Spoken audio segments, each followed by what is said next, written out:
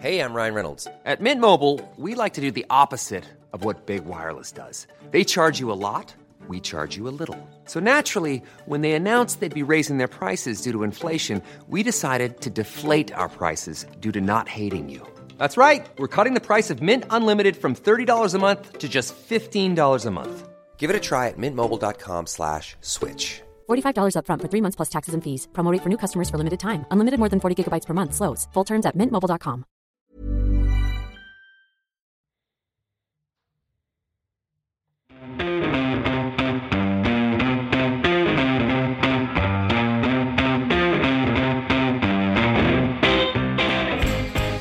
Hello, everybody. Welcome to a new week and another episode of Elvis Lives, a conspiracy theory podcast. It's me, Julie. I am on my lonesome today. There is no KB. There is no special guest. It's just me. But that's okay, because you just have to put up with me for 1 week and then you might get a solo KB. Sadly, our schedules just aren't gelling, aren't meshing. So you're getting a couple solo episodes, but this one for diehard fans of the podcast, which I'd like to say we have. You might have heard before, we actually covered this one a little tiny bit when we did a live episode. It was actually the live episode on Instagram with the wonderful, amazing Miranda Selwood from Musicals Taught Me Everything I Know. We touched on this one briefly, but this is The Curse of Macbeth. You might call this conspiracy, you could call this one superstition, but let's just dive on in. So you may have read Macbeth at school or perhaps even seen it on stage, but did you know this play has a long-standing curse attached to it? And it's not just that there's a curse on the name Macbeth itself. It's a legend long feared in theatrical circles where tradition dictates that neither the production's title nor any quotes from it should ever be spoken in a theatre outside of a rehearsal space or the performance itself. Now, I could dive into the history of Shakespeare and Macbeth. However, I think you got enough of that at school, so we're going to go straight into this conspiracy superstition. How did the curse come about?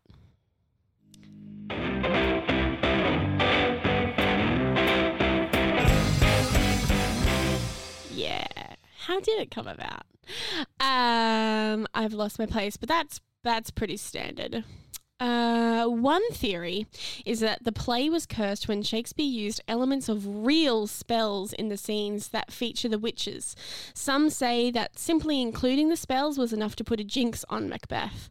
Others that the witches became angry that the spells were incomplete and cursed the play to exact their revenge. I like to imagine in my head a witch going along to see Shakespeare and like, excuse me, that's not the rest of my spell. I shall put a hex on your head and every other performer's head from now on. It seems super spiteful, but I don't know. I don't know what the witches are into. Apparently it's spite. While she can't confirm the existence of black magic, Dr. Anya Cahoon, I miss KB so much. I miss people being able to be here and correct what I'm saying. I'm really sorry I can't say your name, Dr. Anyan. Sorry, love you. She is of the Shakespeare Birthplace Trust, and she says it's possible that Shakespeare could have gathered ideas from those scenes from real encounters. He had come across people who dabbled in herbal treatments and medicines, and he maybe would have been inspired by something like that. Portraying witchcraft on stage was a bold move in 1606 in a largely uneducated society, heavily influenced by the church. Most people believed in magic. England's new King James I had even published a book called This is gonna be a rough ride, folks.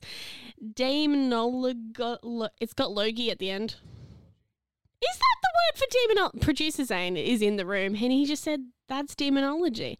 I don't think it is, but okay. Outlining his plan to root out the scourge of witchcraft. So, dang it. You can't hear it, but I'm getting corrected left, right, and centre. I also was pondering King James I. Like, I don't think he walked around calling himself King James I. So it's funny that after death and other successive kings, he's earned that title. I wonder if I'll ever be known as Julie the can't read the first. Can't pronounce anything the first. It was actually the very first performance of Macbeth that the curse started to show itself. Legend has it that the play's first performance, it was around 1606, was riddled with disaster. The actor playing Lady Macbeth, named Hal Berridge, died suddenly, so Shakespeare himself had to take on the part. Other rumoured mishaps included real daggers being used in place of props for the murder of King Duncan, resulting in that actor's death as well.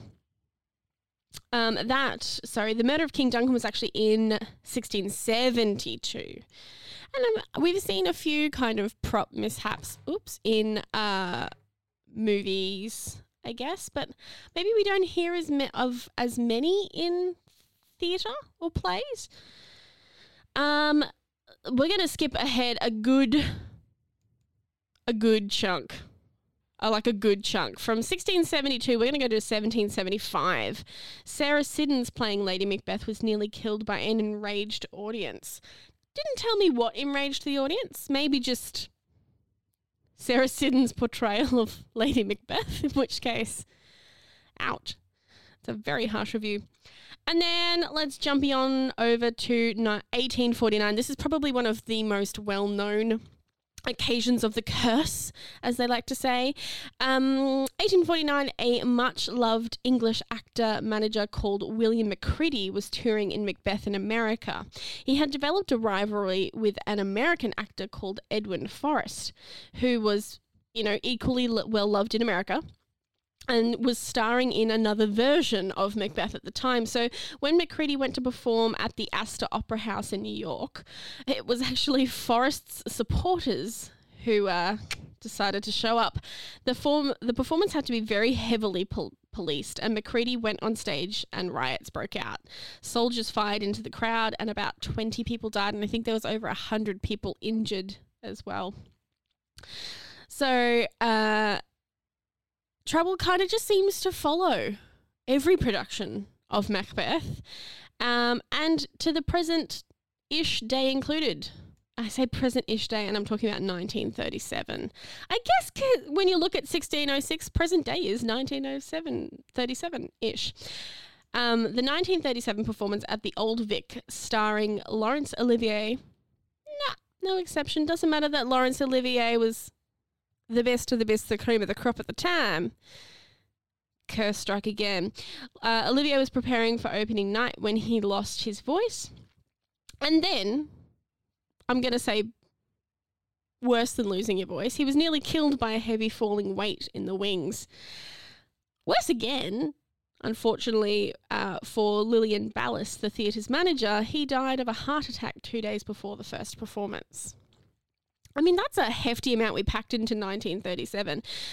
1942, might have beat it by a couple. 1942, 3 actors in a Macbeth production led by John Gilugd, died, and the costume designer committed suicide among the costumes. Oof. That is grim. Oh, that was a bad year. 1948, Diana Wynyard, sleep. Okay, so I took this bit straight from somewhere else, and it does say sleepwalked off a rostrum. I don't love that sentence, but I think what they mean is within the play itself, she was sleepwalking and fell off a rostrum. And in my head, when I hear the word rostrum, I'm like, oh yeah, that's like, a couple meters off the ground, maybe like 1.5 meters off the ground, 2 meters. This was 15 feet. So I'm not sure what rostrum she was standing on, but it was one very, very high in the air. Charlton Heston played the title role of Macbeth in 1953. So we've gone from 1606, now we're up to 1953, in an open-air production at Fort St. Catherine, directed by Burgess Meredith. During the first performance, when he was riding a horse bareback around the East End's fort ramparts, Mr. Heston suddenly rushed off stage, pointing at his tights, writhing in pain and yelling, "Get them off me." Stop laughing. So inappropriate. According to the actor's autobiography, whoever had laundered his tights had dipped them in kerosene, and the sweat of the horse and the heat caused serious burns to Mr. Heston's legs and groin. I do find it also quite strange that anyone would launder clothes in kerosene. It seems vengeful maybe, but like not a proper laundering technique. Where is my place? I've lost it. Oh, no, I haven't. I'm lying to you. Later, the wooden facade of Macbeth's castle, this is during the same, the same 1953 performance. The wooden facade of Macbeth's castle came down burning as planned, but the wind blew flames and smoke into the Bermuda audience. No one was seriously injured. Again, no measuring stick for the word seriously there. People were injured, we know that much. Fast forward on through to the 2000s, David Bellwood, access manager at Shakespeare's Globe, tells of the time he witnessed the curse firsthand. "I was a dancer on tour in Riverdance, and a school friend of mine had died. To cheer me up, the fiddle player bought me a beautiful complete works of Shakespeare. We were flicking through it, and another friend said, 'I studied Macbeth at school.' I told her it was bad luck to say Macbeth, and joked I should make you go outside, turn around 3 times and spit on the floor.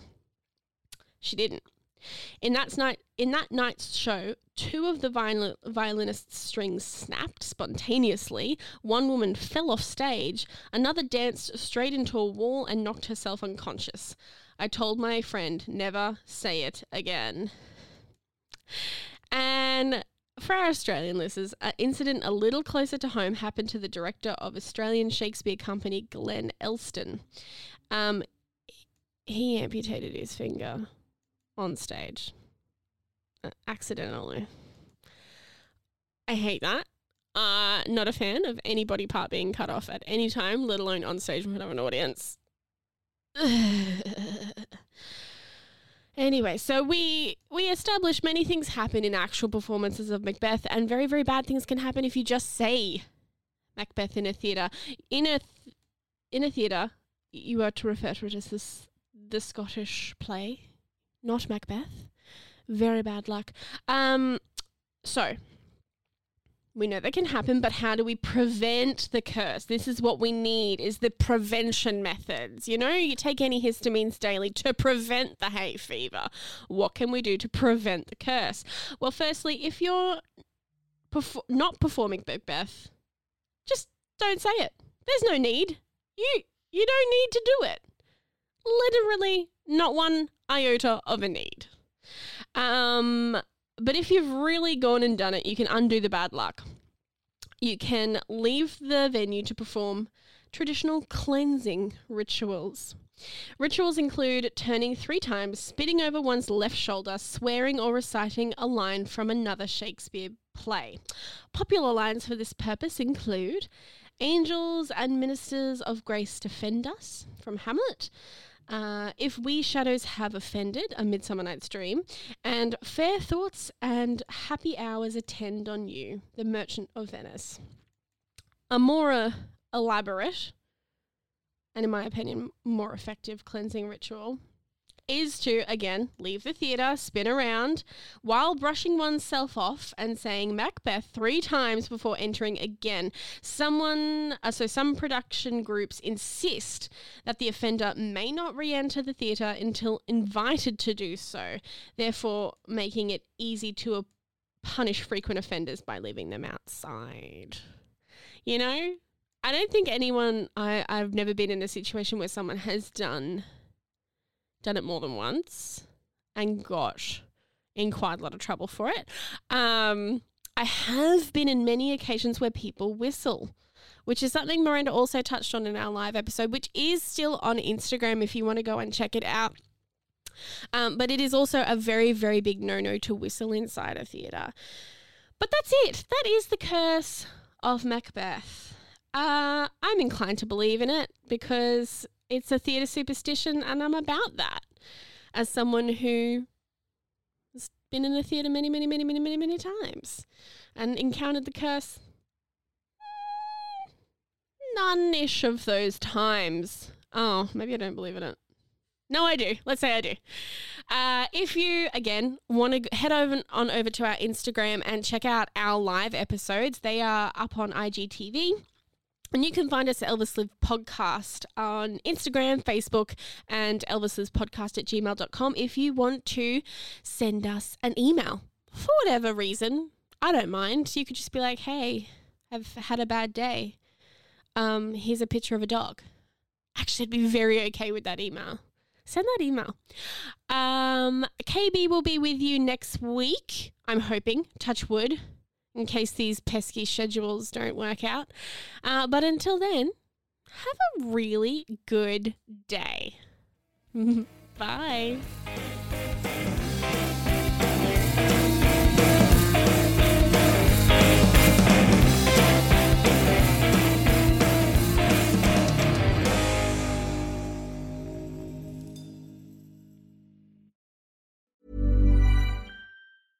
Hey, it's Paige DeSorbo from Giggly Squad. High quality fashion without the price tag. Say hello to Quince.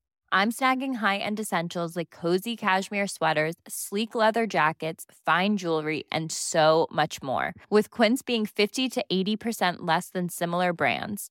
And they partner with factories that prioritize safe, ethical, and responsible manufacturing. I love that. Luxury quality within reach. Go to quince.com/style to get free shipping and 365-day returns on your next order.